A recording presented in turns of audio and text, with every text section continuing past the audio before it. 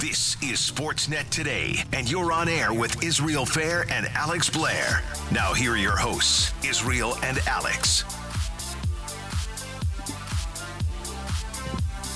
On Air is back for another week right here, Sportsnet 650. Israel Fair, Alex Blair, Joel Gaudet is running the board for us today.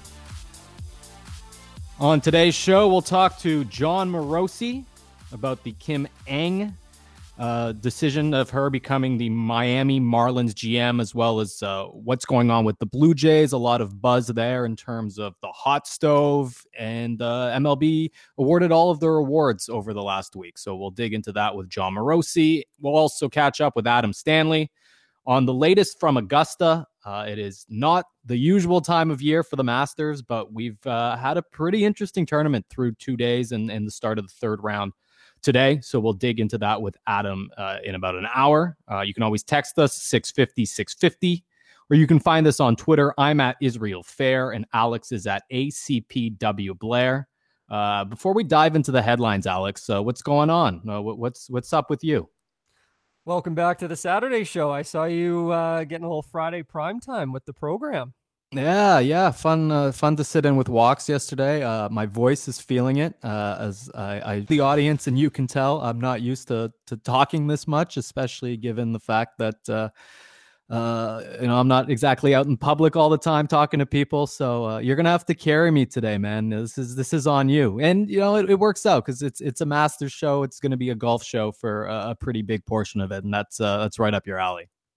Yeah, I was going to say probably the only person that's talked more on Sportsnet this week than you is Adam, because he's been doing hits every morning on 590 in Toronto. He's been doing Sportsnet Connected at night. So anyway, he's made some time for us at just after 1 o'clock, and he'll be able to give us all the updates from Augusta as round 3 is carrying on. So anyway, why don't we get into the headlines? It's been, actually for a quiet time of year, there is a lot of things going on, and you touched on the Kim Ng, and we'll get into that as well. But let's start with the NHL, and just a thought on sort of the update with where we are headed and what is going on with the NHL and a potential return to play for the 2021 season. Right. So this week, the latest coming out, reported by a number of outlets, but I'll cite The Athletic, which is where I work during the week. It's my day job, an editor at The Athletic. A lot of details coming out that Jan 1 date, which has been the NHL stance, at least its public stance, going back to the conclusion of the playoffs, the conclusion of the postseason, was a Jan 1 target to get back for a 2020-2021 season. Then there were rumblings that it probably was going to get pushed back. We were probably looking at something closer to Feb 1. But the thing that stands out to me about this, Alex, is we've talked about it really since I guess the spring, when the NBA and the NHL were planning their bubbles, that the NHL was likely to take at least some cues from the NBA. And that's the big thing to me. The NBA is coming back just before Christmas. That December 25th calendar date, that is really important in terms of the NBA schedule historically. There has been a push there. It's not necessarily been super well received by NBA players, but there is an understanding that this season is going to be disjointed at best, and that if they can start it early, that they will maybe get some concessions. The players will get some concessions later on. And it does seem, while it doesn't make a ton of sense to me, and I still feel like it might be a little bit, we might be getting a bit ahead of ourselves. The NHL is, at least for the time being, still targeting that Jan 1 with an all-Canada division, some limited travel. One thing that stood out to me as well, actually, and something that I think is really cool, is the idea that they will have teams travel to certain cities and play multiple games there, almost like a baseball schedule, play 3 games against the same team over the course of a week, I suppose. So they're going to have a lot of logistics to figure out. But the biggest takeaway for me, the NBA is going to start the end of December. The NHL doesn't want to fall too far behind their basketball competitors. Yeah, I thought it was really interesting because wasn't a whole lot reported until the NBA announced that they had moved and they were going to start on December 22nd. And then all of a sudden, and very typical of the NHL, I find, is they are a very reactionary league. And then all of a sudden it sort of felt like we aren't getting this attention. We should sort of follow suit. It was interesting because the NHL was credited with their sort of delay, if you will, during the return to play. And they waited and waited. And in the end, it ended up being Edmonton and Toronto because COVID numbers were changing, and they were, rightfully applauded for that. So, it's become very clear this week that the NHL would like January 1, and they're aiming for somewhere between 56 and 72 games. Someone has brought up the issue, though, that Christmas poses a bit of a challenge with that because you would be in the middle of training camps. Players usually like to be at home with their families at that time. At that point, you'd be leaving a bubble. You'd be mixing with other people. So I'm wondering if Christmas is going to factor into this, and if there's going to be a bit of pushback from the players, and we more realistically see maybe a mid-January start date. But this is all going to come down to money. And Elliot Friedman was reporting yesterday that we should have a good idea by American Thanksgiving, which is November 25th, if Jan 1 is going to be the go-ahead date, because, as you mentioned, the logistics. And it's not leaving them a huge amount of time to get this all sorted, especially when we're looking at potentially crossing the border, having teams go into different cities. So anyway, it seems like they're working a lot behind the scenes, but they still have to figure out the money. And I think that's probably going to be the biggest sticking point is, how much are the players going to see of their salaries if there is not an 82-game schedule. And by all accounts, right. Yep. An 82-game schedule is not on the table. We've learned through this process that a lot of the NHL players are traditionalists. So I do think that Christmas will come into play. There were a lot of players, it seemed, at least from reports, that weren't thrilled with the idea of spending their summers playing hockey. They are very much attached to that September to the end of June schedule that we've become accustomed to. So this will be another hurdle for them to try to overcome. And it's going to come down to money. It's going to come down to some of those logistics, some of those concessions. As you said, Alex, the salary one is a huge deal right now. It's probably the one that's the most important in terms of figuring all of this stuff out. And then from there, there's going to be a back and forth, because if the players are going to come back maybe faster than expected or play more games than expected and have to deal with certain travel restrictions, and they're not going to be in a bubble like they were in Toronto and Edmonton, but there are probably going to be certain restrictions. There's going to be a negotiation. There's going to be a back and forth. Speaking of tradition, probably the tournament in golf that has the most tradition. It might be the Open Championship in the UK, but the Masters in Augusta, Georgia is the same course every year. It has a certain cachet to it. And while it's not that regular kickoff to spring that we're used to, we had the tournament start on Thursday. We're the start of the third round. So the cuts have been made. You're a big golf guy. What have you made of the first couple of days at this Masters that's unfolding in unfamiliar circumstances? Well, first off, it took 2020 to make Augusta National look like a municipal golf course. The conditions have notably been not as pristine as they usually are.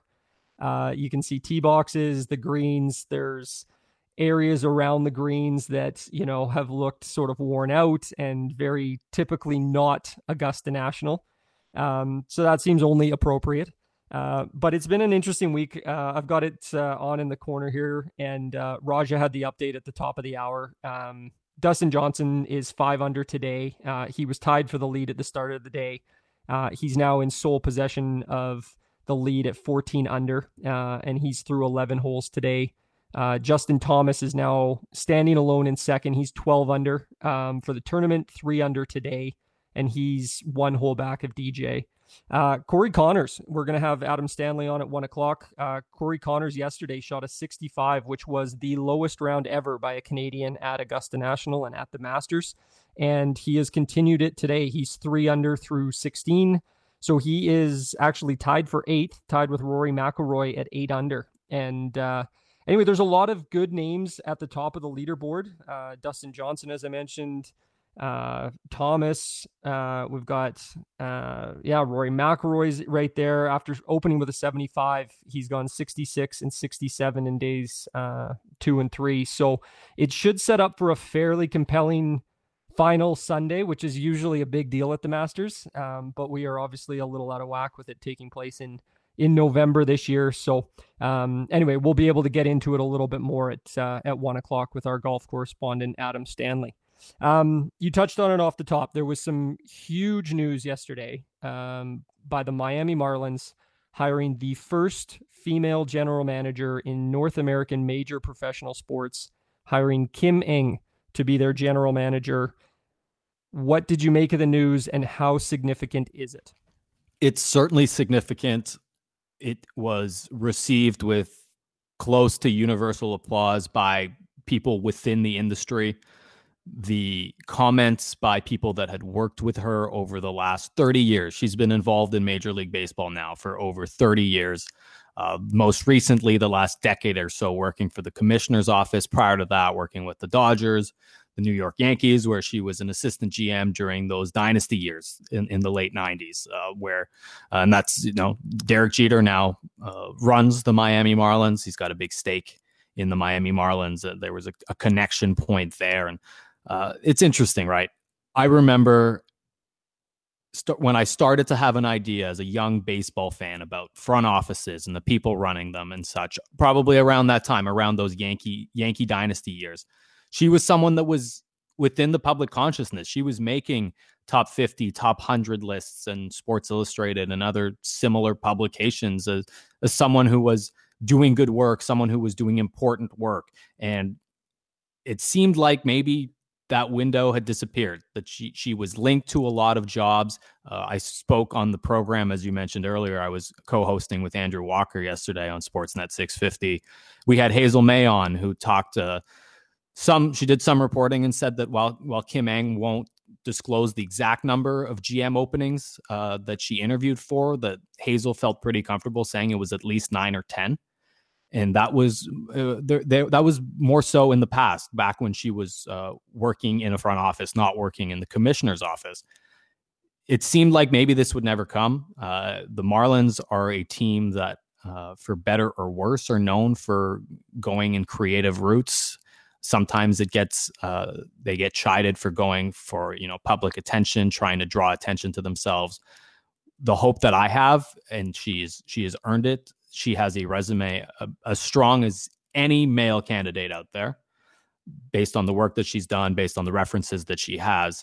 The hope that I have is that the Miami Marlins, coming off of a pretty encouraging season, put her in a position to continue building out a staff and to continue building out what can be a strong baseball team. She might not have the biggest budget in the world. She's not going to be competing with the Yankees or the Dodgers for free agents.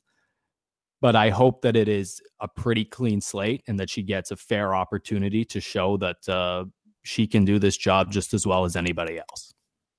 You touched on Hazel May there, and you and Andrew had her on yesterday on the program.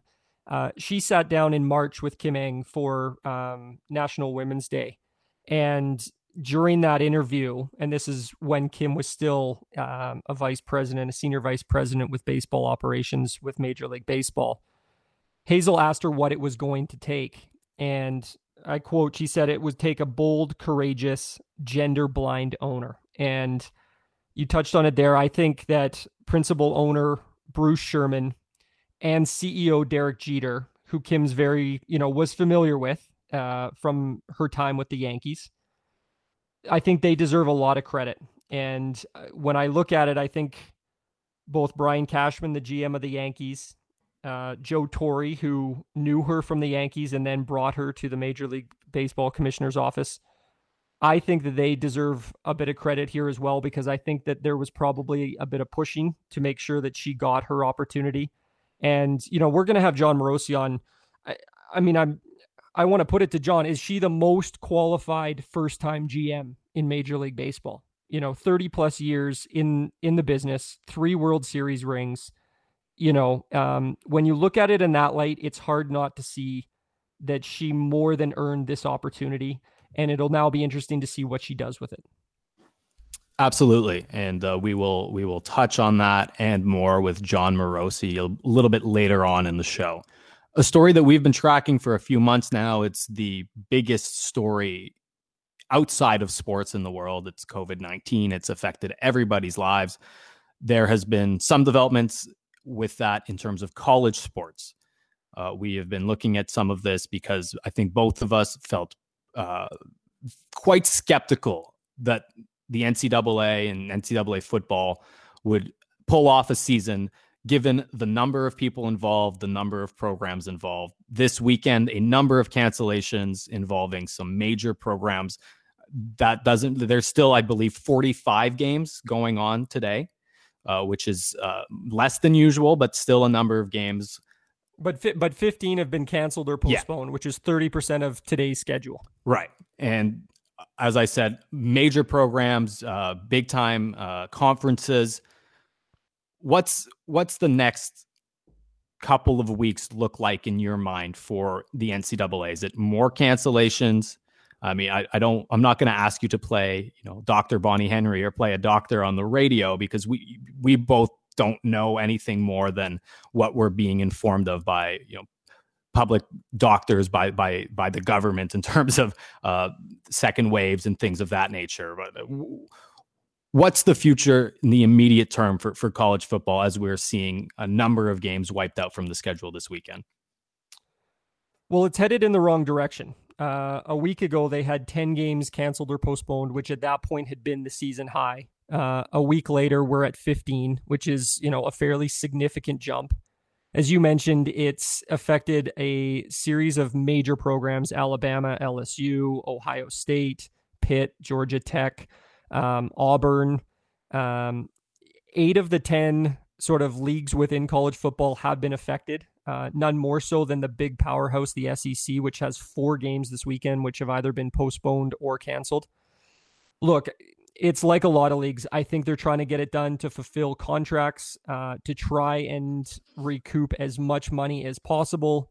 And the hope is that they can get to the finish line with some semblance of, a credible season, and that they can have their 4 teams make it to the semifinals, and they can play the national championship game in early January. How that's going to shape out, they're trying to figure that out behind the scenes, because, a lot of the games, some of the games have been canceled. Some of them have been rearranged based on scheduling, but you're going to have a number of teams at the end of the year who have played a disproportionate, schedule, and trying to determine, who gets selected to play in those, very prestigious 4 semifinal slots, which come out, I think, college football sort of indicates that. I think it's around December 20th. That'll be a real indicator. But at this point, yeah, it's headed in the wrong direction, and it's headed in the wrong direction fairly quickly. They've had 63 games canceled or postponed so far this year. 15 this weekend. And 15 this weekend, yeah. And we're only in week 11. Right. So the interesting part there, I think, is that college football playoff, having those semifinals leading to the national championship. College basketball and college hockey have been similarly affected. Some college hockey programs have decided to ramp up. We saw the Ivy League make the decision that they're going to stall all of their winter sports for the time being. When it comes to college basketball, the other major moneymaker for the NCAA, what I found interesting is seeing the thought that the most important thing about getting a season complete in any way is that there is enough runway to having the NCAA tournament, because that's the big moneymaker, very much like the college football playoff. So we can see through a lot of this, and it's the same with the pro sports. It's fulfilling some of these contracts. It's having a product in place to put on television and fulfill those obligations to TV networks to pay a lot of money to host these events. And so that's going to be fascinating to watch as they continue to fight an uphill battle. We've got time for about one more headline. What do you want to dive into before we get to John Morosi? Well, let's quickly touch Russell Westbrook. We'll look at the NBA. Shams, your colleague at the Athletic, reported on Wednesday that he would like out of Houston. And sort of the background to this is that he would like to return to a team where he can play the role of floor general. And he's got 3 years and north of 130 million left on that deal. He turned 32 on Thursday. The Knicks, the New York Knicks, have started to be linked to him lately. He could potentially play in the backcourt with Canadian RJ Barrett. Do you think he ends up with the New York Knicks, and what would that do for the Knicks and for RJ Barrett? Yeah, it's going to be really interesting because Russell Westbrook has got an MVP. He's been an all-star player for a long time, a highly productive player, but he's not one of those stars that is just universally accepted as a game changer. There certainly has his detractors. Those are the types of players that the Knicks can tend to get, and they're going to bet on the upside, and they're going to hope that the good parts of his game translate and that he is electrified by the stage in New York at Madison Square Garden. Do I think it's the best thing for the Knicks long term? No. Do I think it's a great thing for Canadian RJ Barrett? Probably not. I could be swayed. It feels like such a Knicks move. Yeah, it really does. And I mean, there's a few other teams that have been linked to Russell Westbrook, namely the Charlotte Hornets. But it's tough now because these big contracts for NBA stars have never been bigger. We're talking about $40 million a year. And with the pandemic and the financial constraints the teams are dealing with, they're not as easily moved as they used to be. And so now with multiple years left on that deal, the Houston Rockets have had to shake some things up with Daryl Morey leaving the franchise, now joining the Philadelphia 76ers to run basketball operations there. Westbrook's still the second guy on that team, right? James Harden is the franchise player, and that's that is where the Knicks live for sure. They live on drawing in these kind of players. They do it less so than they have in the last probably 10 years or so, because they haven't actually been able to even attract those kind of players. But you look down the list, whether it's Amari Stoudemire, Carmelo Anthony, to before that, Steve Francis, Stephon Marbury, these flashy players with, big names and big pedigrees, but not necessarily the substance to back it up. Yeah, and it'll be interesting to see how it plays out, because I do think he gets moved. It sounds like Houston's trying to find a market for him. Quickly, just before we go to break, worth mentioning, Canadian driver Lance Stroll with his first career pole this morning at the Turkish Grand Prix. It was the first pole earned by a Canadian since Jacques Villeneuve at the European Grand Prix in 1997. Yeah, substantial, and a story that has definitely been covered to a certain extent in Canada. It is a sport that isn't necessarily in the mainstream, but when there's a Canadian that's in the mix, it gets his attention, and certainly something to keep an eye on. All right, we're gonna wrap up the headline segment for this week, but we're not done talking sports here. Coming up next, we'll talk to Jon Morosi from MLB.com, MLB Network, and Fox Sports about Kim Ng becoming the new GM of the Miami Marlins, as well as some more tidbits from across the world of baseball. It's On Air with Israel Fair and Alex Blair. You're listening to Sportsnet 650.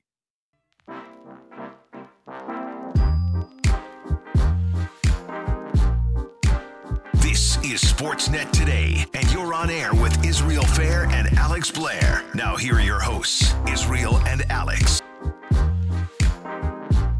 On Air with Israel Fair and Alex Blair rolls on. Sportsnet 650. Coming up in just a moment, we will catch up with Jon Morosi to talk the latest in Major League Baseball and the big story that broke yesterday, which was Friday. Kim Ng, the new GM of the Miami Marlins, a long career in baseball, becomes the first woman to hold that title. We mentioned it a little bit earlier in our headlines, Alex, but you mentioned Hazel May having a sit down for International Women's Day with Kim earlier this year. And yesterday, Andrew Walker and I spoke to Hazel on Sportsnet 650. I encourage anyone to check out both of those interviews. She was also on Sportsnet 590 The Fan in Toronto to offer her perspective. She has a bit of a relationship with Kim. She also Hazel's worked in baseball for a long time. She knows the environment. She knows the big players involved. Before we get to John, what stood out to you the most of the conversation around the hiring in the last 24 hours? Well, listening to Kim speak, I think what stood out to me was she was very thoughtful, she wasn't angry that she hadn't been given an opportunity, at least outwardly. She talked about what a privilege it had been to interview, and that she understood that teams had gone in different ways. She didn't seem to harbor any anger or resentment towards that. And like I said, I think that Derek Jeter's time with her in New York may have played a really large role. I think Jon Morosi may have a bit of an indication of that as well. But she just seemed, like she had worked really hard, and, had been through a number of organizations. She'd worked for the American League. She'd worked for Major League Baseball in the commissioner's office.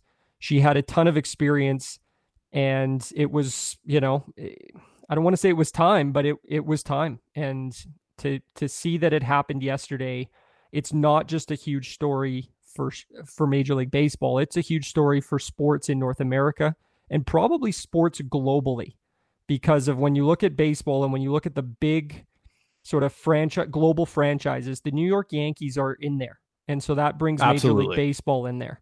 And so the impact of her hiring within Major League Baseball, I think, could have a ripple effect around the globe when it comes to sports. In our interview with Hazel yesterday, she mentioned a number of other high-ranking executives who are women in Major League Baseball. It's just that what makes this different is that those jobs tend to be more so on the business side, on the financial side. This is someone who is going to have a direct role in selecting players, in shaping a player development plan. What makes that you've spent a lot of time in sports yourself, Alex, and I think hockey most specifically. How can a different perspective from her background have an impact in your eyes in selecting players, building a team, really the tenets of being a general manager, as opposed to just being in another position of power? Well, if you talk to general managers in any sport, they'll tell you that a large portion of that job is sort of the face of the franchise, sort of public facing, dealing with the media. I don't want to say it's a figurehead role, but there's a lot of people who get no credit that are doing a lot of the work around them, their staff, their immediate staff. And, I know Jon Morosi, I think, has joined us on the line here. And I thought it was interesting. He wrote a terrific piece last night, and John's the father of 3 daughters. And he said, when he got off doing his live hit about the hiring, he sat down with 2 of his daughters, and it was as much on a personal level as a father of daughters, the role model and sort of the breakthrough for Kim in that role and what that meant to him as a father, as it was on sort of a professional level. And I think that the story itself and the inspiration that she can be and the role model for not just young girls, but if you're a girl in high school, a girl in college, whether you're, even if you're contemplating a job transition, that may be the part where she has the biggest impact. And that'll be really hard to see for, we'll be feeling that 20, 30, 40 years from now. All right. As you mentioned, Jon Morosi on the line with us. He joins us on air, Sportsnet 650, national baseball writer. You can find his work, Fox Sports, MLB Network, a couple of other places as well. Thanks a lot for joining us, John. How you doing? Doing great, Israel and Alex. Great to be with you guys, and always loved talking sports in the great city of Vancouver. I'm telling you, it's high on my list. Whenever we can start to traveling again, I want to get back to your beautiful province here pretty soon. Well, we appreciate that. I certainly agree with you, though I am very biased in that respect as well. Let's dive into Kim Ng, and as Alex set up, you wrote a very touching story with some personal connections. What stood out to you about yesterday and a pretty big day for Major League Baseball overall? It was a great day, and it's a great day for a variety of reasons. The first of which is that Kim deserves this.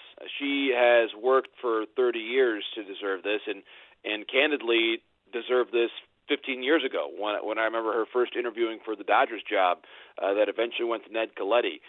She is someone who has done everything you need to do and more to prepare for this moment. When you think about 8 playoff appearances, 6 LCS appearances, 3 World Series rings, assistant GM of the 2 most prominent franchises in our sport, the Yankees and Dodgers, and then 10 years at the commissioner's office, there's nothing more she could have done. And I think that it's correct, those who observed yesterday, that they wanted to say congratulations first, and the second was, what took so long? And that's a very fair question, and I wish I had a better answer than to say that she should have been hired at various points in the last 15 years. But the important thing now is she has the job. And she has the job, notably, with the team that's pretty good, with a team that won a playoff series this year against the Cubs, and one that I think is going to get better as time goes on. So she's walking into a very good situation. Derek Jeter, of course, is the club president there. Derek played for the Yankees and won championships for the Yankees when Kim was working in New York, so there's already a very good understanding there. And we know that Derek Jeter doesn't like to lose. He plans to win, and trust me when I tell you, he would not have hired Kim Ng unless he believed that she was the best person for the job. I think Derek believes she's the best person for the job. I think Derek is right, and I think she's going to do a tremendous job there for a long time to come there with the Marlins. You touched on it, John, that, she had been a candidate and had interviewed for a number of positions going back 15 years. Why not then, and why now? Well, I think there's obviously each individual team makes their own choice, but there is no question that MLB has acknowledged on a broader scope that their hiring practices need to modernize, and they need to become more diverse and more inclusive. And that, frankly, starts at the leadership level, the people who are making the hiring. Theo Epstein, I know, spoke about this earlier this year, that when he, through the conversations around social justice in the U.S. and around the world this year, when he really thought about it, he said, you know what, too often I have hired people who look like me and who have similar academic backgrounds as I do. And I think that is something that has become quite clear, that quite literally there has been too many of those hires in the past of people by people who are similar to those who are getting the jobs. And I think it's now a writ large conversation that has to happen. I think baseball has done at times a very good job of ensuring that people of diverse backgrounds are interviewed, but ultimately they are deserving of these opportunities, and I'm frankly thrilled that Kim finally has gotten it. And again, she deserved it a long time ago, and I think now this is something that she has deserved, and something that I think she'll do a tremendous job with as time goes on. And I would note as well that Kim Ng, you think about her background, she was the most valuable infielder, the most valuable player in that position group at the University of Chicago, which is one of the great academic institutions in the United States. So she, by the way, she has fulfilled that aspect as well of being able to compete as a student athlete at a high level, which frankly is about the level of participation, and in fact transcends the level of athletic participation of a great many GMs who are male in this sport right now. Many of them played some in college, and many of them didn't. But certainly a great many of them did not play professionally. So it really, I think, guys, is a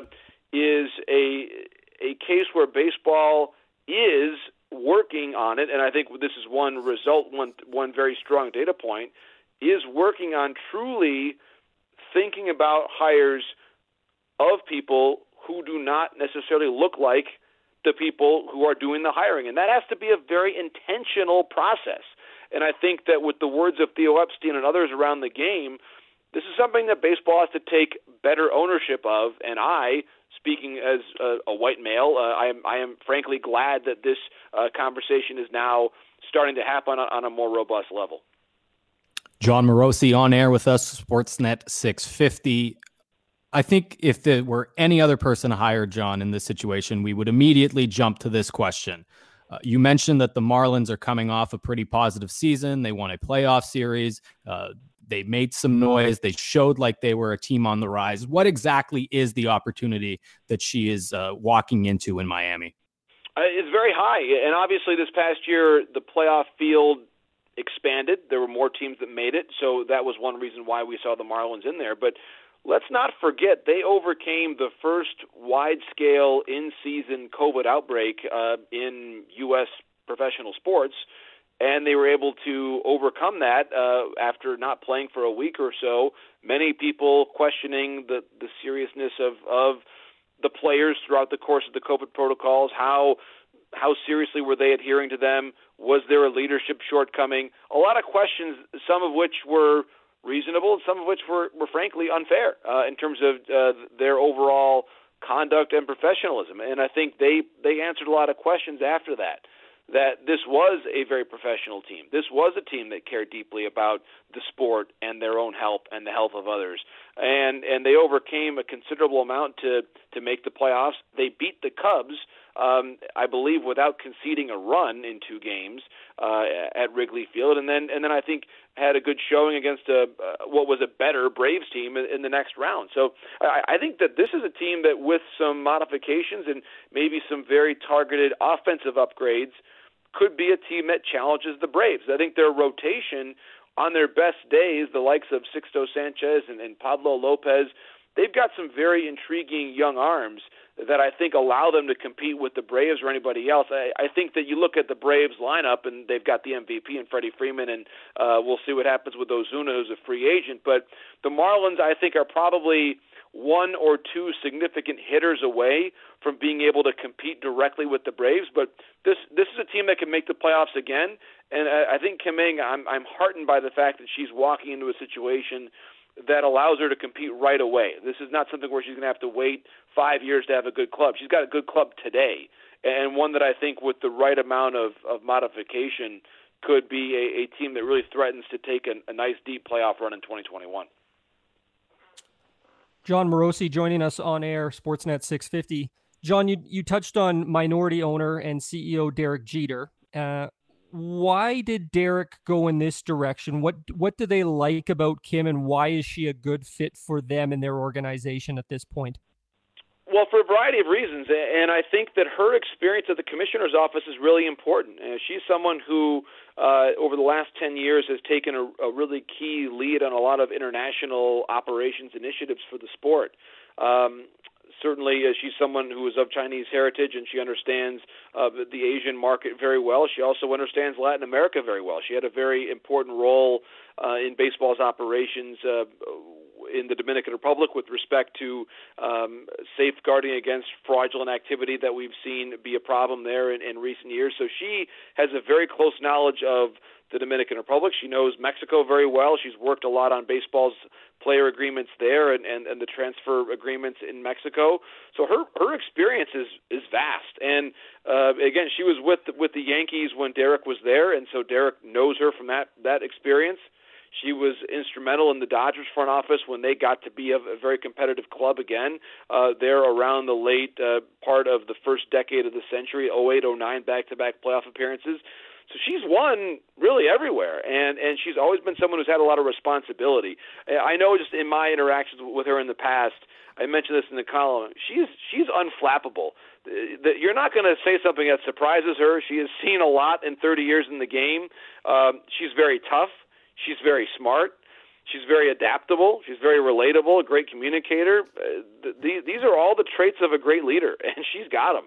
So I think that Kim Ng is going to be a tremendous GM. The Marlins are lucky to have her, and as you referenced in what I had said earlier in my column last night, as the father of 3 daughters, this was a very special day for me. It's special because I know who Kim is. I consider her a friend. I've learned from her a lot over the years. I've really admired her intellect and who she is, and so for me to be able to tell my daughters that someone who I know is the first female GM in the sport that I cover was special to me. And I think on a broader level, too, I shared the news with a dear friend of our family who has been the babysitter of our kids since they were born, who's Chinese American and who doesn't have a lot of familiarity with baseball, but I shared the news with her, and she texted me back immediately saying how proud she was as an Asian American to hear this news. So she's now going to be a fan of the Marlins, and it's all about expanding the number of people who can connect with a franchise. And we know this to be true, that when you are looking around and cultural influences that are there, whether it's in the U.S. or Canada or anywhere, when you see people in leadership positions who remind you of yourself and your own story, it's powerful and it resonates. And that's something that's going to matter, and I hope it matters for a lot of people of Chinese and Asian descent in the U.S. and Canada, all around the world, that look at Kim and see themselves in her story. It's why representation matters. It's why a lot of conversations around social justice and the political process in this country are really emotional right now, because representation is very important. And I think that we're certainly at a stage where, as the father of three girls, that they can look at leaders certainly in sports and the vice president-elect of our country and see people who remind them of themselves. Very well said, John. We will transition to the Blue Jays, a topic that is not quite as important in the grand scheme of things, but they are looking like a team in the offseason that is poised to make a big move. You did report earlier this week that Francisco Lindor looks likely to be moved from Cleveland. The Blue Jays have been linked to him for some time, though they're not necessarily the front runner. They're out there. They've got some money to spend. They also, kind of like the Marlins, have a exciting young team to build around. Where do you think the Blue Jays are at in the next couple of weeks, couple of months in terms of getting out there and making an impact move? Well, they're a team that want to be aggressive. It's clear to me that they believe that they are on the cusp of something special, and certainly a lot of that has to be with their core of position players, the Bichetts and the Guerreros and the Biggios and the Gurriels. They're the core of this club, but they can also now supplement that group with potentially someone like a Francisco Lindor, whom Ross Atkins and Mark Shapiro know well. Also in the free agent pitching market, I would expect them to make one more signing or move in that regard. You look at the AL East, and I think that the Jays are close, but we saw in the playoff series against Tampa Bay, they're not as good as the Rays right now. And the Rays' pitching depth is something that is really extraordinary in the sport right now. And so the Ryu signing was outstanding. He worked out well in year one. I think that they should try to bring back someone like a Taijuan Walker, or maybe go out and sign a Corey Kluber, who, of course, is known well to Ross Atkins and Mark Shapiro as well from going back to the Cleveland days. Those are moves that I think have to be made for this team to take that next step and really compete with the Yankees and the Rays for supremacy in that division. They made the playoffs, but I think we saw very quickly in that first-round series they were not of the caliber of the Tampa Bay Rays. And, of course, the Rays make it to Game 6 of the World Series, and it's very clear that they were one of the elite teams in the game. So I think it's helpful for the Jays to have that measuring stick. They know what they've got to do to close that gap. And I think that gap, for it to truly close, you probably need one more impact bat. Could be Lindor, could be Didi Gregorius, could be a Marcus Semien, then maybe you swing Bichette to a different position in the infield. And then I think you answer what Vlad has to do from a standpoint of both sides of the ball in the years to come. But then also add a pitcher. I think if they add an impact pitcher and an impact bat, and hopefully with their overall payroll situation, I think you've got to credit their group with not handing out a bunch of bad contracts. They've done a very good job of managing their payroll effectively, to the point that now that they've got a chance to get good, they can spend without worrying about $20 or $25 or $30 million of dead money effectively on the payroll books that really hamper their movement. They're a pretty free-flowing team right now from a standpoint of their spending, and I think Alex Anthopoulos, going way back, deserves credit for that, but certainly the current group of Mark Shapiro and Ross Atkins do as well. Fox Sports' John Morosi joining us on Sportsnet 650. The other thing you indicated this week, John, was that Cleveland seemed to have some interest in trying to get the Mets involved in potentially a Lindor trade. Reading between the lines, I get the sense that there may be some players in their system that Cleveland likes. When how will that impact the Jays? And do you see a ready trade to be made with the Jays? And would Lindor need to sign an extension for that to make sense for both Mark and Ross? Well, that's a great question. I would say that on that latter question, it depends on what the ask is going to be in terms of what would have to be given up to make that deal work. I think ultimately, and I'm sure the Jays would say, yeah, let's talk about this and let's see if we could find a way to make that deal work. But if you're getting him for 1 year, you're probably comfortable paying a certain price in prospects, and if it's for more than 1 year, it's probably a greater level of prospects. And I think that's where having the conversation and being granted the extension window would be important to the Toronto Blue Jays. And it's interesting because, of course, Lindor is Puerto Rican. The Jays' current manager, Charlie Montoyo, is Puerto Rican. One of the Jays' icons, as you know, Roberto Alomar, is Puerto Rican. There's that heritage. Certainly, you can go back further, and Carlos Delgado as well. So it's an organization that is well known in Puerto Rico and has a great heritage there. I think it's going to be important for the Jays to really pull out all the stops from a recruiting standpoint to make sure that Frankie hears all about that and really understands what it would mean to play in Toronto and how great it can be in Toronto when the team is really playing well. He also may say, listen, with all due respect, I want to hit free agency in a year, and let's have the conversation now about a 1 year situation, but I really want to hit free agency. And if that's the case, then maybe the Jays have to be comfortable with whatever price tag would be asked by the Cleveland Indians. I think that from an Indian standpoint, if they want to get a young infielder, the Jays have that. Between Austin Martin and Jordan Groshans, one of the two of them could be a key piece in the deal. And the Mets, frankly, as well, have some pretty young infielders that I think would be enticing to the Indians potentially. Ahmed Rosario really, towards the end of the year, lost his role to Andres Jimenez at the end of the season. So I think that's one name. Jimenez probably is one to keep an eye on as potentially someone that could go back to Cleveland. But I think that if you're a club right now that wants to make a big-time move, whether it's Lindor or anybody else, you want the Mets involved because they do appear to be very eager to spend and make a big splash. And so, as a general rule, whether it's a free agent or a trade candidate, you almost have to wait for the Mets to fully hire their front office in place before you can really engage with almost anybody in terms of getting close to a deal, because you want to be able to cycle back with the Mets and say, okay, listen, hey, what can we do here? Who do you want? Do you want to do a deal? Because given what we know about the Mets, they're going to want to be involved in every big-time conversation, and it's hard for them to really make a trade like a Lindor deal until they've hired their GM, which hopefully could happen in the next week to 10 days. Yep, certainly still a lot on the hot stove, still to go down in the next weeks and months as we head toward a 2021 season. That was great, John. Thanks a lot for making the time for us.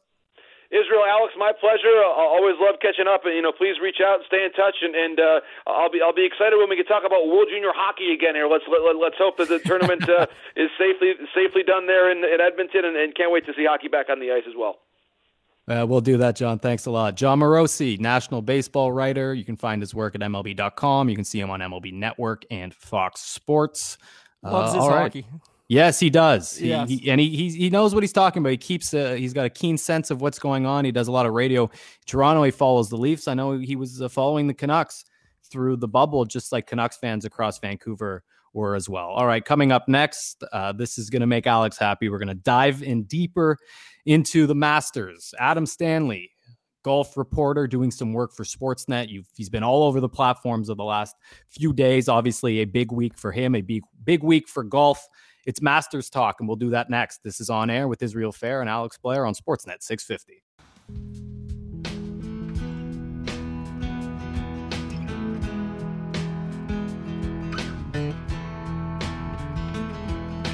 It's time for Sportsnet Today. This is On Air with Israel Fair and Alex Blair on your home of the Canucks, Sportsnet 650.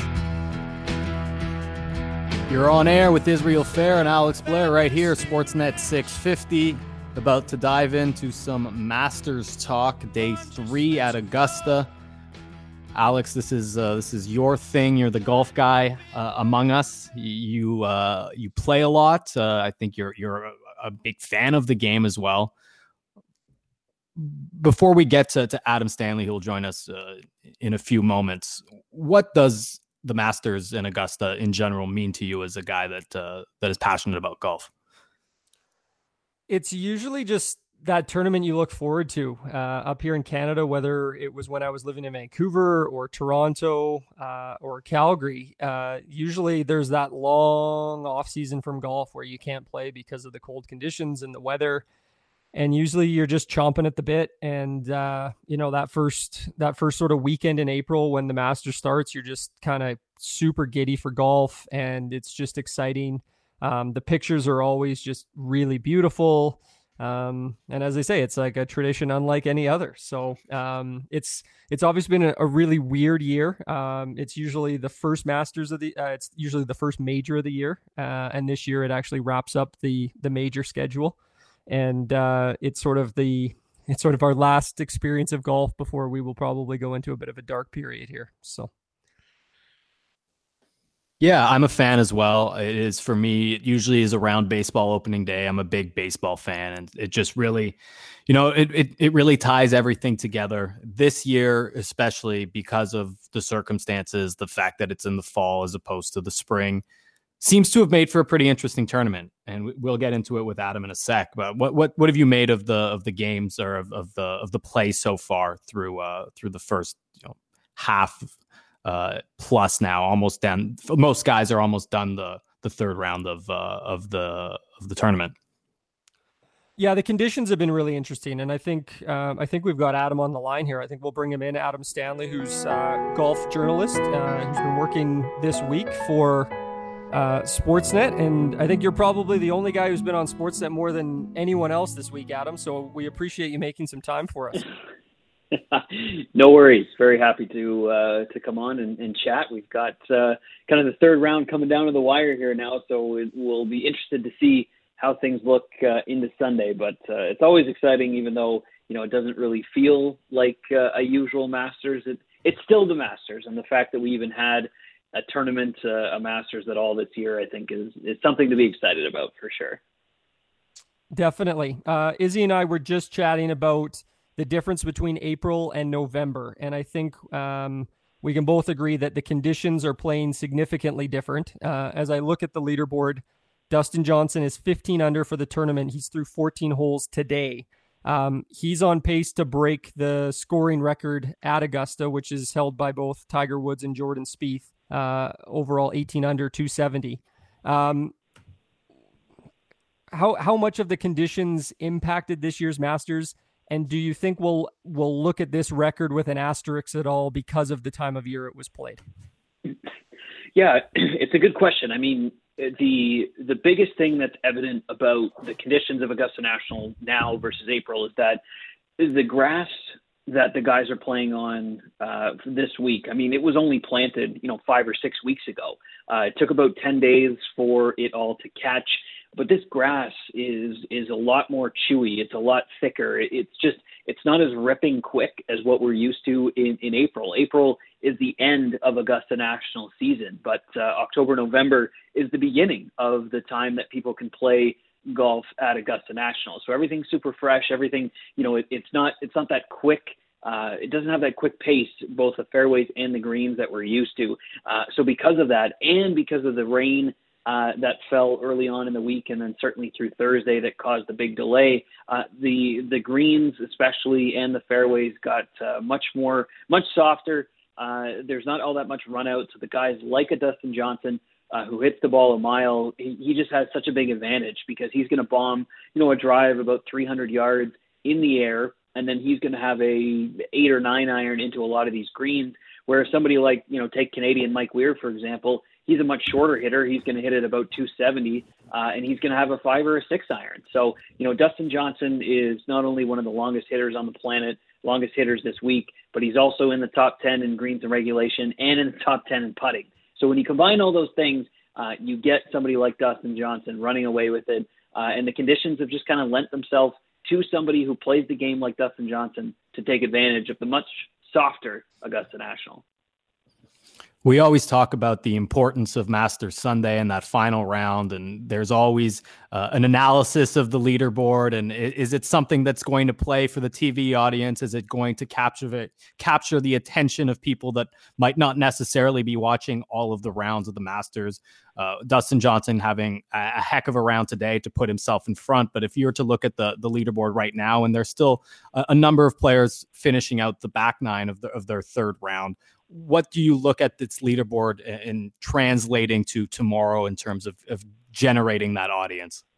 Yeah, I think, Dustin Johnson, it looks like he's going to have at least one more birdie opportunity, if not two, before he finishes. So say he gets to 17 under par by the time he closes, you look down the leaderboard and you think, oh, Rory McIlroy, he's like right there. And Brooks Koepka, yeah, he's right there. He's, inside the top 10.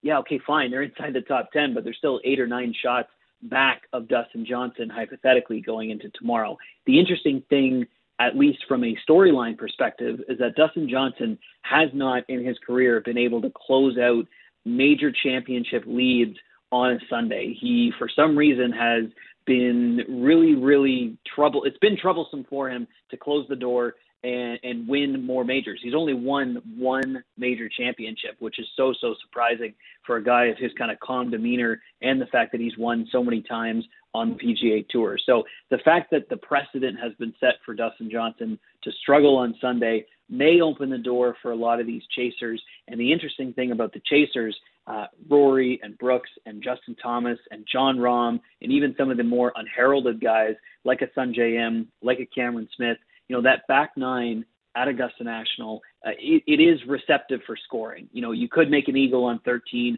You can make an eagle on 15. There's a bunch of holes that are birdie opportunities there. So even if somebody is 4 shots back, going into the back nine, they could make up ground pretty fast. So the combination of scoring conditions in the back nine at Augusta National on a Sunday, plus DJ having not been able to close the door every time at a major on a Sunday, I think still leaves the door open ever so slightly for a bit of a dramatic Sunday. Adam Stanley joining us here on Sportsnet 650. Adam, one of the names we talked a lot about leading into the tournament, but we haven't mentioned yet, is Bryson DeChambeau, who's currently sitting 41st. He's just 1 under for the tournament. He's 1 under today through 16. I was curious. I followed his sort of tournament so far, and I'm wondering from your perspective, was it a little bit unlucky on his part? I know he had that sort of lost ball, I think, in the second round. Mm-hmm. I saw some putts that just lipped out. Do you think he was a little unlucky this week, or do you think his strategy doesn't work at Augusta National? I think it's a combination of all those things. I mean, he said yesterday in a post-round interview with the Golf Channel that he was not, feeling and he wasn't playing at 100%. Everything was just a little bit off, and we could see that. And then today he kind of came out and admitted that, health-wise he wasn't 100%. So, between the years, when you're a little bit off and even health-wise when you're a little bit off, Augusta National is not really the place for you to, find what you need to have success. I don't think that his approach to the golf course was incorrect in any way, shape, or form. I mean, Tiger Woods in 1997 basically did the exact same thing. When he kind of burst onto the scene, he was just hitting driver everywhere, flipping a wedge in there and making the putts. And scoring at a clip that nobody had ever seen before. Bryson DeChambeau has that in his wheelhouse. He has that ability. He's always struggled at Augusta National, though, on the putting green specifically. He was definitely exposed with that this week again. Augusta National is the perfect combination of both art and science. You have to have success on both of those things in order to have success at the Masters. Bryson was leaning much more towards the science side of things, and I think he got caught on that front. He needs to really, tighten the screws a little bit on all aspects in order to have success at Augusta. Like you said, he did have some bad luck, but his approach, I think, is fine. He just didn't execute on that approach. As you just predicted, Dustin Johnson just made a birdie on 15, so he's now got a 4-shot lead. He's at 16 under. We should mention the Canadian contingent because there was a little bit of history made yesterday, or sort of wrapped up. Was it wrapped up this morning, Adam, with Corey Conners in his 65? Yeah. So just, Corey Conners is a name that sort of emerged on sort of Canadian golf circles this year, but put into context sort of the tournament that he's had? And, I think he's currently sitting, is he 8 under, I think, for the tournament? 6 under. 6 under. So we ended up making a couple bogeys coming in. But, to your point about historical context, I mean, Corey Conners, out of all of the Canadians that have ever played the Masters, Corey Conners shot a 65 in his second round. So it was, 80% done yesterday, and he played just 2 more holes this morning, made birdie on both, shot 65. The lowest round by a Canadian prior to Conners' 65 was a 68 done by, 5 or 6 different guys. So not only did Corey Conners, bust the record by a Canadian, but he took it really deep. So 65, lowest round by a Canadian in the history of the Masters. Corey has never had a regular Masters tournament. The first time he played, he was an amateur. The second time was last year when he had won on the PGA Tour the week prior, so he was the last guy in the field. And then, of course, this year, the Masters is in November. But Corey has had a kind of an interesting run on the PGA Tour. One of the best ball strikers on the planet, bar none. Greens and regulation, he's number 1 on the tour. He drives it long enough, and that's all you need at Augusta. His putting has always been his Achilles heel. He'll be the first person to say that his putting is awful. Statistically, he's one of the worst on tour. But about 8 weeks ago, he switched to putting with his left hand low, and that has really been a game changer for him. He just putted average this week, but putting average has now allowed him to be, competitive with some of the best players in the world, which is great to see. So Corey Conners, heck of a week. He's inside the top 20 right now. If he gets inside the top 12, he'll qualify for the Masters next year. So certainly something to keep your eye out for as it relates to Corey Conners for next year. Adam Stanley on air with us, Sportsnet 650. One of the things that makes the Masters so special are the galleries and the fans, and it has that tradition. That's something that we're not seeing this year. Have you noticed that watching the Masters this year, that it's maybe missing that special ingredient, or at least part of that special ingredient to the Masters formula? Yeah, special ingredient is a great way to describe what the patrons mean to Augusta National. To me, it's the same kind of deal. I was talking about this pre-tournament on a couple of radio hits, and I'd said that the fans and the groups of fans and the buzz and the electricity and the roars, it almost becomes a living and breathing entity of the Masters. When something's happened at a particular part of the golf course, you can tell what's going on. There's been, some hooting and hollering from, the members and their spouses who are on site this week, but, there really hasn't been a whole lot of anything otherwise. You look at, how important the crowd was to Tiger Woods' win last year. They almost carried him across the finish line, and this year there's just nothing. There's not that. And it's almost, it's interesting that somebody who doesn't really need the crowd in Dustin Johnson, he's very lackadaisical, he's very laissez-faire, he's very chill. Without any crowds, it doesn't really matter to him.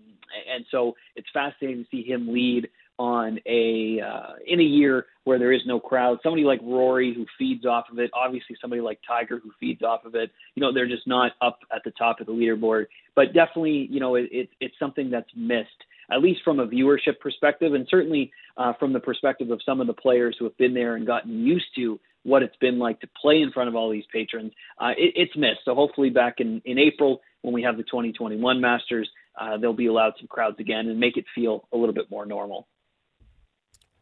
Sportsnet's Masters golf correspondent Adam Stanley joining us here on Sportsnet 650. Adam, anyone who follows you on Twitter will have seen your profile pic, which looks to be a tee shot on number 12 at Augusta National. Yes. I'm wondering if you'll indulge us in just giving us the backstory of how you ended up on the links down there. Yeah, 100%.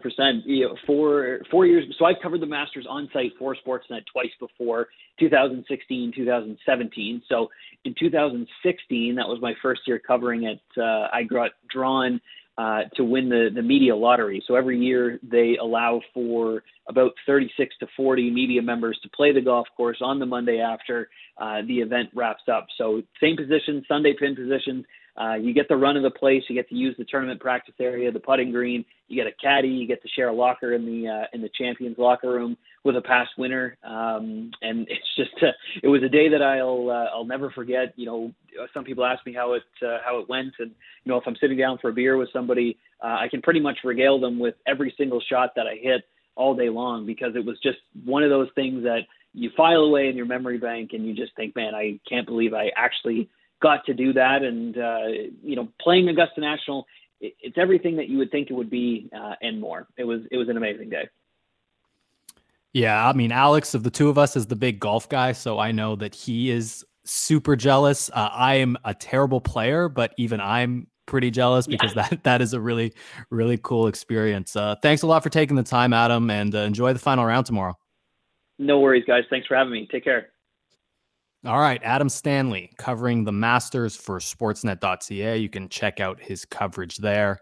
It's been an interesting tournament, a weird tournament to follow, and it's true, right? You look at the leaderboard right now, and Dustin Johnson's got a 4-stroke lead.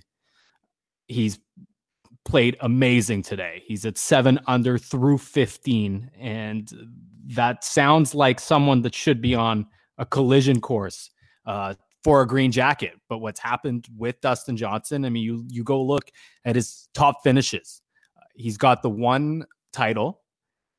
He's got a bunch of second place finishes, especially in the last couple of years, 2019, 2020. He is a guy that he's about as talented as anybody on the tour.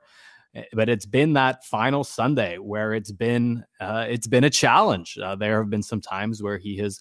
It's not like there's been notorious meltdowns necessarily. Certainly not to the extent of, say, a Jean Van de Velde or anything of that sort. But he's dropped back to the pack on Sundays when the expectation is for a player with his talent that he could and should run away with it. So Alex, with Johnson playing so well today, heading into Sunday, what are your expectations? I mean, we just heard from Adam and the thought that there is still that creeping doubt for as well as he's played today and as well as he's been playing, for the last couple of years, that this is not wrapped up. What do you expect to see tomorrow? Yeah, I think to your question, Adam, I thought was great as far as looking ahead to Masters Sunday. That will be the storyline, no matter what the lead he has is going to be, can Dustin Johnson finish this off? And, as we look at it right now, I think he's got a 4-shot lead, but he's got, a couple of good players behind him, none bigger than Justin Thomas, who's, I think, 5 back at the moment. But Sungjae Im is 4 back. And, that's going to be the question. Many people, specifically in Vancouver, will remember the 2015 U.S. Open, which was held at Chambers Bay, just south of Seattle. And that was where Dustin Johnson had a chance to win it on the 72nd hole and 3-putted the green, giving the U.S. Open to Jordan Spieth. And, even going back to, I think it was the 2010 U.S. Open at Pebble Beach, he went into the final round with a significant lead, and I think he blew up and shot an 80. So, his one and only major championship has come at the U.S. Open, which was at Oakmont in 2016, the year after he struggled at Chambers Bay on the 72nd hole. So that will be the storyline tomorrow. And as most people will tell you, the final round at the Masters doesn't start until the back 9 on Sunday. So it'll be, he's cruising along, but this is also Dustin Johnson's MO. He cruises along early, but he has had a trouble getting it across the finish line, specifically when it comes to majors. We just heard Adam's story of playing Augusta. Is that number one on your golf bucket list, or is there another course, or let's just say sports bucket list in general? Would playing Augusta be at the top of the list, or at least in the conversation? It would definitely be in the conversation. I think because of how difficult and almost impossible it is to play, it's kind of even off the radar. I sort of tend to look at some of the courses that have held British Opens, like Carnoustie's a course that I would love to play. I was fortunate enough to go and take in the 2004 Open, which was held at Royal Troon in Scotland. And, there's some golf courses in the US. I had a chance to play Pebble Beach last summer, like before the pandemic hit, which was a really cool experience. Bandon Dunes down on the Oregon coast. Would I love to play Augusta for sure, but it almost feels like it's not even a possibility. And, as Adam said, they do that media draw. And if you're fortunate enough to get it, you get a chance to play on the Monday, like a day after. And it's pretty cool. I mean, I played the old course at St. Andrews in Scotland. And I want to say they do a tournament there, sort of a European Cup tour called the Dunhill Cup. Okay. And so I got to play it the Monday after that tournament. So the grandstands were still up. It still had a very professional course feel. And that was a really cool experience. But I'm not holding my breath on Augusta. It's true, though. I mean, growing up, my dad's a golf fan. My brother has become a big golf player. And watching the Masters, it didn't feel like a real place. Like it's just too pristine, too perfect. Always from a drama golf perspective, something going on. I mean, I grew up with Tiger Woods dominance. He's the lead golfer for me in my lifetime. And I mean, I would assume a lot of people that's the case. And it just felt like every time it came to Masters time, it came down to play Augusta, there was something magical going to happen. It is a place that to me feels almost inaccessible. And I kind of agree with your sentiment there. It's got a special place. It's being played at a different time right now. None of that. No, the patrons, the grandstands, they're not there this year. But Dustin Johnson, with a heck of a third round, has put himself in a position to make Masters Sunday in November an interesting one for people to follow tomorrow. And maybe some of the big names that are just behind him might make it a bit difficult for him as he turns the corner and plays down the back nine. All right, we'll wrap up the show next. This is On Air with Israel Fair and Alex Blair, and you're listening to the home of the Canucks, Sportsnet 650.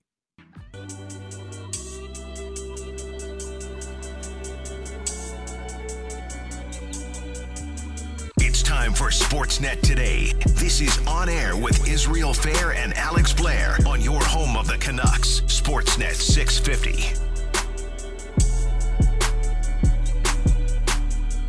Wrapping up On Air for another week here, Sportsnet 650. Israel Fair, Alex Blair. Running the board for us today is Joel Gaudette. We like to, stretch our legs a little bit in this segment. We kind of have a bit of a structure that we've built up over the last few weeks, last few months, as we've gotten the opportunity to do the show here every Saturday. And I enjoy the last segment because, we get the informative guests and then we get to unpack what we just covered with them. And so today we talked to John Morosi. We talked to Adam Stanley about the Masters. But the big story in sports yesterday, Alex, was the hiring of Kim Ng as Miami Marlins general manager. And it was a story that touched a lot of people.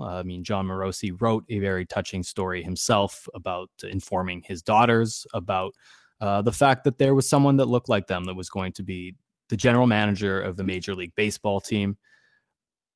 What's the next evolution, not with this story, but with the idea of some more representation, some more diversity within front offices in major North American sports that are played by men? This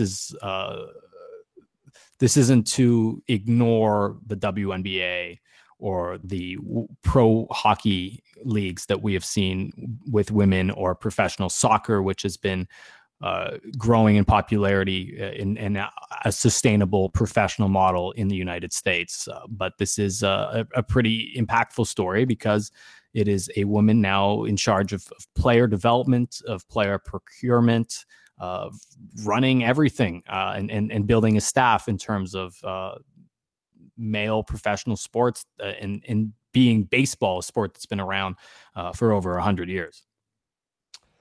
Yeah, and in some ways, I find baseball specifically to be one of the sort of slower sports to adapt in some ways. And in this aspect, they've taken the lead in all of North American sports. Make no mistake, I think every owner of every professional major sport, whether it's in North America or globally, will keep an eye on this.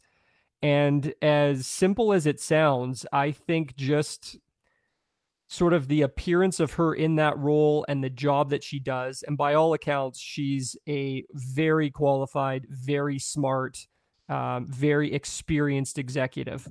But I think you're going to have other sports looking at this. If I look at, hockey's the one I would know the best. I don't think we're particularly close to having a female general manager. And that's not to say that I don't think that that would be great. But unfortunately, for a whole host of reasons, there have not been women that have been able to climb the executive ranks in hockey operations. And, we don't have a Kim Ng in hockey. There isn't a woman who is overqualified for the position that has been passed over previously. But that's something that will hopefully change as we go forward here. It was interesting. I know actually it's sort of coincidental, but on Canucks Connected coming up next with Joey Kenward, he's going to have Dale Talon on.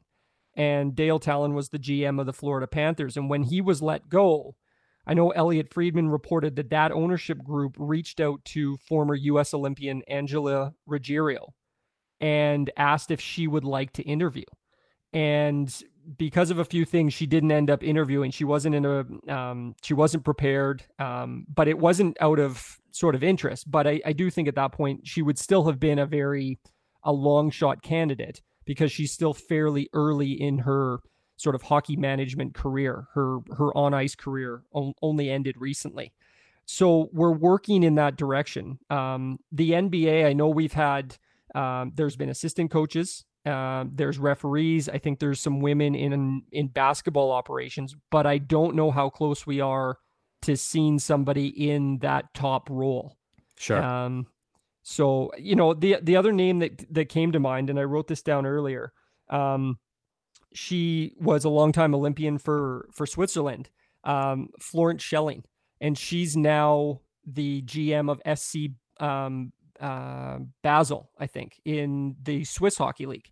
So that was a move forward, but that's sort of I don't want to say a lesser league, but it's not, it's not the NHL. It's not a top league in that sense. So we're moving there, but yeah, make no mistake about it. The hiring of Kim is a huge moment in professional sports, professional male sports specifically. Another story I wanted to touch on is something that to me is really quite interesting. The English Premier League came back before the NBA, before the NHL last year to close out their season, and then immediately resumed with, I think they were just a couple of weeks off their regular return to play, gave the players a little bit of a runway, but the Premier League usually kicks off in early to mid-August. They've been right on track.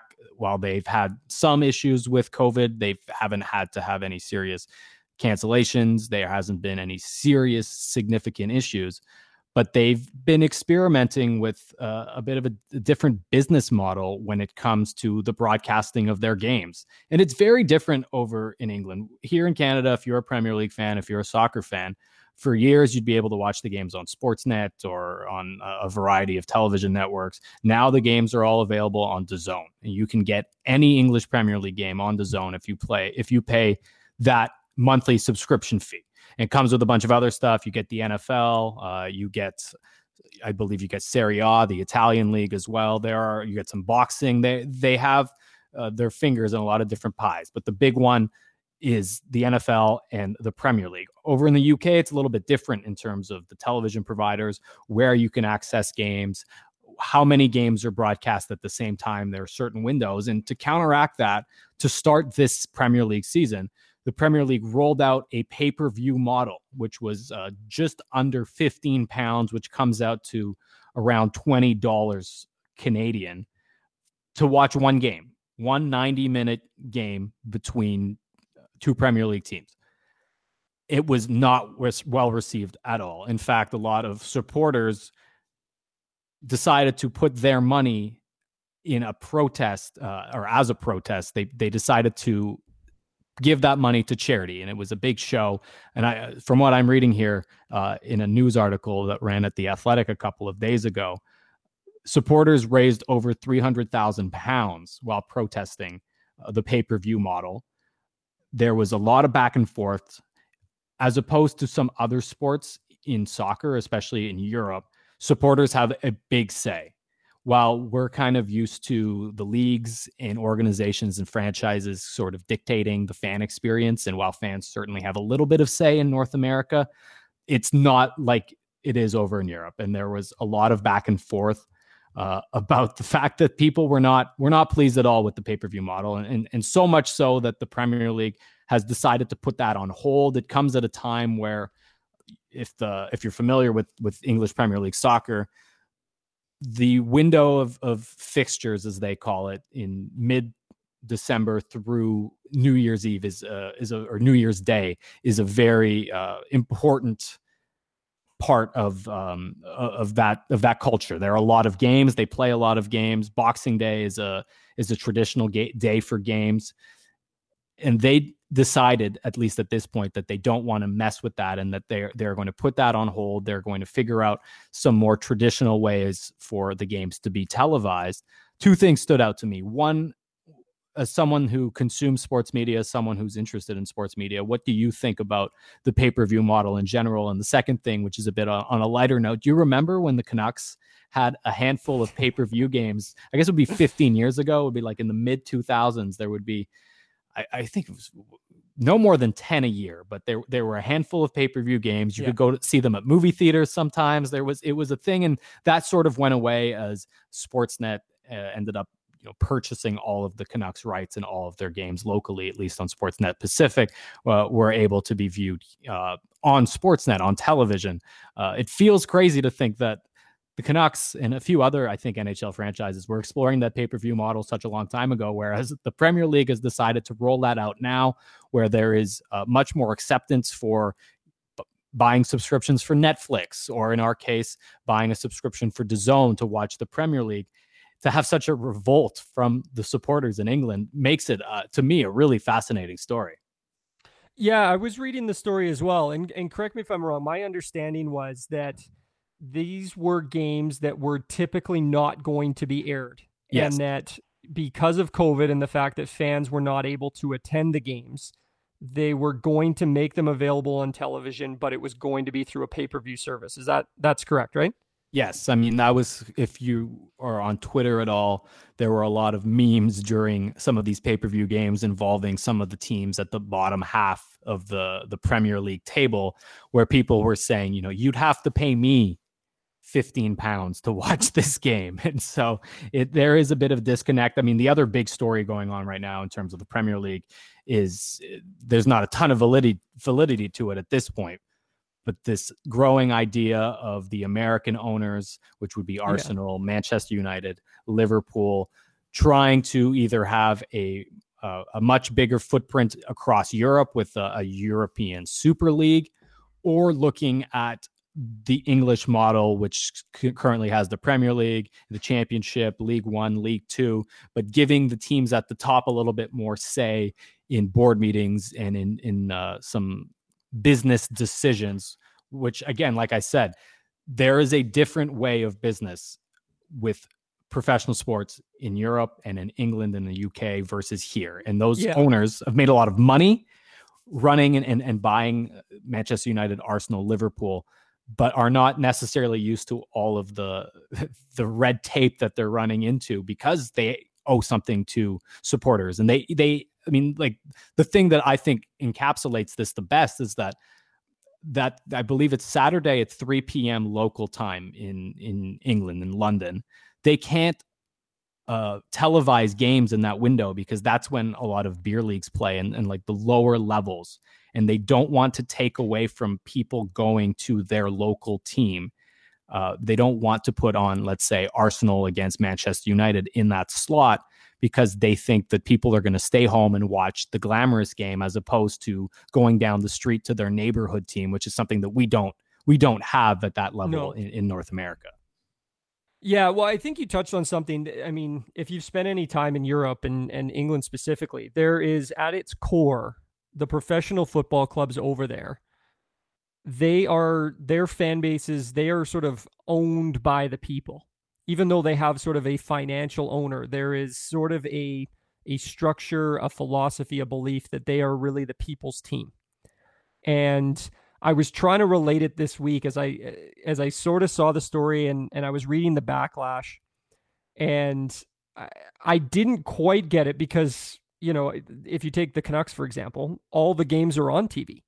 And if the NHL or Sportsnet was asking me to pay $20 to watch a Wednesday night game between the Montreal Canadiens and the Columbus Blue Jackets, I don't have a huge amount of interest. There would be a few, but I don't think there would be enough appetite for that to make sense. As we both enjoy sports media. As the landscape has changed here in the last decade, it seems like it's changing faster and faster. I do hold the belief that as we see sort of the death of cable television, I think that at some point you will be able to go onto your Apple TV and, tonight's Canucks game versus the San Jose Sharks will pop up, and you'll be able to buy that one singular event for $3.95 or $5. But, and you won't have to pay for Sportsnet as a channel throughout. You can, and you'll get the games. But if you want to just cherry pick certain games, I think at some point you're going to be able to do that. People are not going to pay $20 a game. Like that pricing model seems to be out of whack, but I don't think that there's necessarily going to be a huge uproar. But I also think culturally we connect with sports and the teams that we like slightly differently than they do in the United Kingdom. And I think there's a stronger belief over there that the fans are part of those teams, they're part of those clubs, and that they are owed something. And especially when it's taking more money out of their pocketbook than, has been traditionally the case, that's going to be a bit of a problem. I can see it from their standpoint. It's like, if you can't go to the game, we want to make this game accessible to you. But they have to recoup those costs. All these leagues are trying to fix their bottom line. They went about it.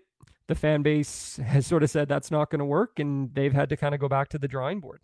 So it was an interesting lesson. I'm not sure it would whether it was the NBA or MLB. I don't think the same thing would happen in North America, but I also think we connect with our sports a little bit differently than they do in the United Kingdom. Well, you mentioned that at this point, all the Canucks games are available on television. I mean, if it's not that long ago where that wasn't true, there would be a handful of games not available, they explored the pay-per-view model. Now it's really difficult. In baseball, I think baseball might be the only sport in North America where occasionally a couple of teams have games that aren't televised. They're only available on the radio. It's so rare now to see that. Yeah, well, we had Arthur Griffiths, the former owner of the Canucks, on last week, and we were talking about the 29th anniversary of Pavel Bure's first game. It wasn't televised. And, there were more games not televised in the early 90s than they were televised. And, I remember the pay-per-view era that you're talking about, and I think it lasted a couple of seasons. Yeah, maybe a handful. 2. Yeah. My recollection is that sort of West Coast Express era. Like that was 2005, somewhere in that neighborhood. And you're right. I think there were 10 games a season. And that was at a point where the Canucks felt like they could make more money going that route than whatever Sportsnet or TSN was offering to pick up those games. And they went that model. The games were on TV. I remember the production value being not overly terrific and that it was a bit of a running joke. But it's gotten to the point now where, I can't remember how many years it's been, but Sportsnet regionally has the rights to the Canucks. They broadcast all of the games that are not the national games. Yeah. And for a period there, Hockey Night would have the Saturday games. If it was a national game on Wednesday night, TSN would have those games. And then Sportsnet had all the regional games. That changed in 2014 when Sportsnet bought the entire package. And so if every Canuck game is on TV, and they are all broadcast by Sportsnet, whether it's done regionally or if it's done by the national crews. Well, if you're listening to this and you're interested in nostalgia coming up after us, Joey Kenward's got a 1970s edition of Canucks Connected, catching up with a couple of Canucks from the origin days, the first days, well before my time, well before even Alex's time. One of those guys is Dale Talon. And he recalled his draft memory, which is, it stands out in Canucks history and NHL history as a pretty interesting NHL draft. Here's a preview of what's to come on Canucks Connected with Joey Kenward, his interview with Dale Talon. I don't remember much because I wasn't there. In those days you didn't go to the draft. I was up at the Bobby Orr, Mike Walton Hockey School in Orillia. I didn't expect to go that early, to tell you the truth. We all knew that Perreault was going to be number one, either in Vancouver or Buffalo. And then, I thought I'd go in the top 10. I wasn't really thinking that I would go second overall, and I thought maybe that the Canucks would take Reggie Leach or take a Western kid, and I would go maybe to the Bruins at 3. And I was startled. I was elated. I was happy. I knew Vancouver was a great city and had a lot of players in their organization already, and they had a good head start as far as being an expansion team. But once I found out, I was in a phone booth actually driving on the 400 going to Toronto from Orillia. My agent had called and said that I was drafted second by Vancouver. I don't remember much because I wasn't there. In those days you didn't go to the draft. I was up at the Bobby Orr, Mike Walton Hockey. That's coming up next. Dale Talon, the full interview coming up next with Joey Kenward. We've got a couple of minutes here before we go to that. I mean, that clip says it all, doesn't it? 1970, the number 2 pick in the draft is not there. It was no spectacle. I mean, the draft has now become a big deal, a television event. We're looking at the way different games are being broadcast. It's changed a lot. And yes, I mean, for you and me, 1970 might feel like it was ages ago, but in real history, it's not that far off. And it's crazy to see the development and how fast it has evolved in sports. And I mean, we look at where we are today and the big story that we talked about, Kim Ng, general manager of the Miami Marlins. The evolution there, and most of it is quite positive, is really something to behold. Definitely. And I think, I'm sure there's some evolution that has not been positive, but when you look at, gender diversity within sports, like we were talking about earlier with Kim, whether you look at health and safety protocols, the lack of fighting as that's been sort of worked out of the game and the impact that has had on numerous players, even to some degree, the NFL, it's a very physical sport. They have attempted to make that sport safer after, a lot of health concerns have been raised from a lot of players that were playing in that era, the 1970s into the 80s. It's at its core, I think that's what humanity does best is we try to improve. We try to evolve. I think when you look at sports, a lot of that motivation comes from, a financial motivation. And, the draft's a very good case. I mean, it's become another property that they're able to sell, that they're able to engage their fans in, which is basically a way to generate more money. But it also provides a really special night for those kids, and as Dale Talon said, that's his memory. And he's a top 5 pick. You'll have kids that are second round picks now that go to the draft because they want that experience. It's something that they've worked, their entire lives to that point. It's an important thing for their parents, their grandparents, their family members. So it's, it's a lot's changed since the Canucks started in the league in 1970. All right, that's it for us this week. Thanks to John Morosi and Adam Stanley for joining us. If you missed those interviews, do check them out on the podcast. Much thanks to Joel Gaudette, who's been running the board for us today as well. On air, we'll be back next week. Canucks Connected with Joey Kenward is next. This is Sportsnet 650.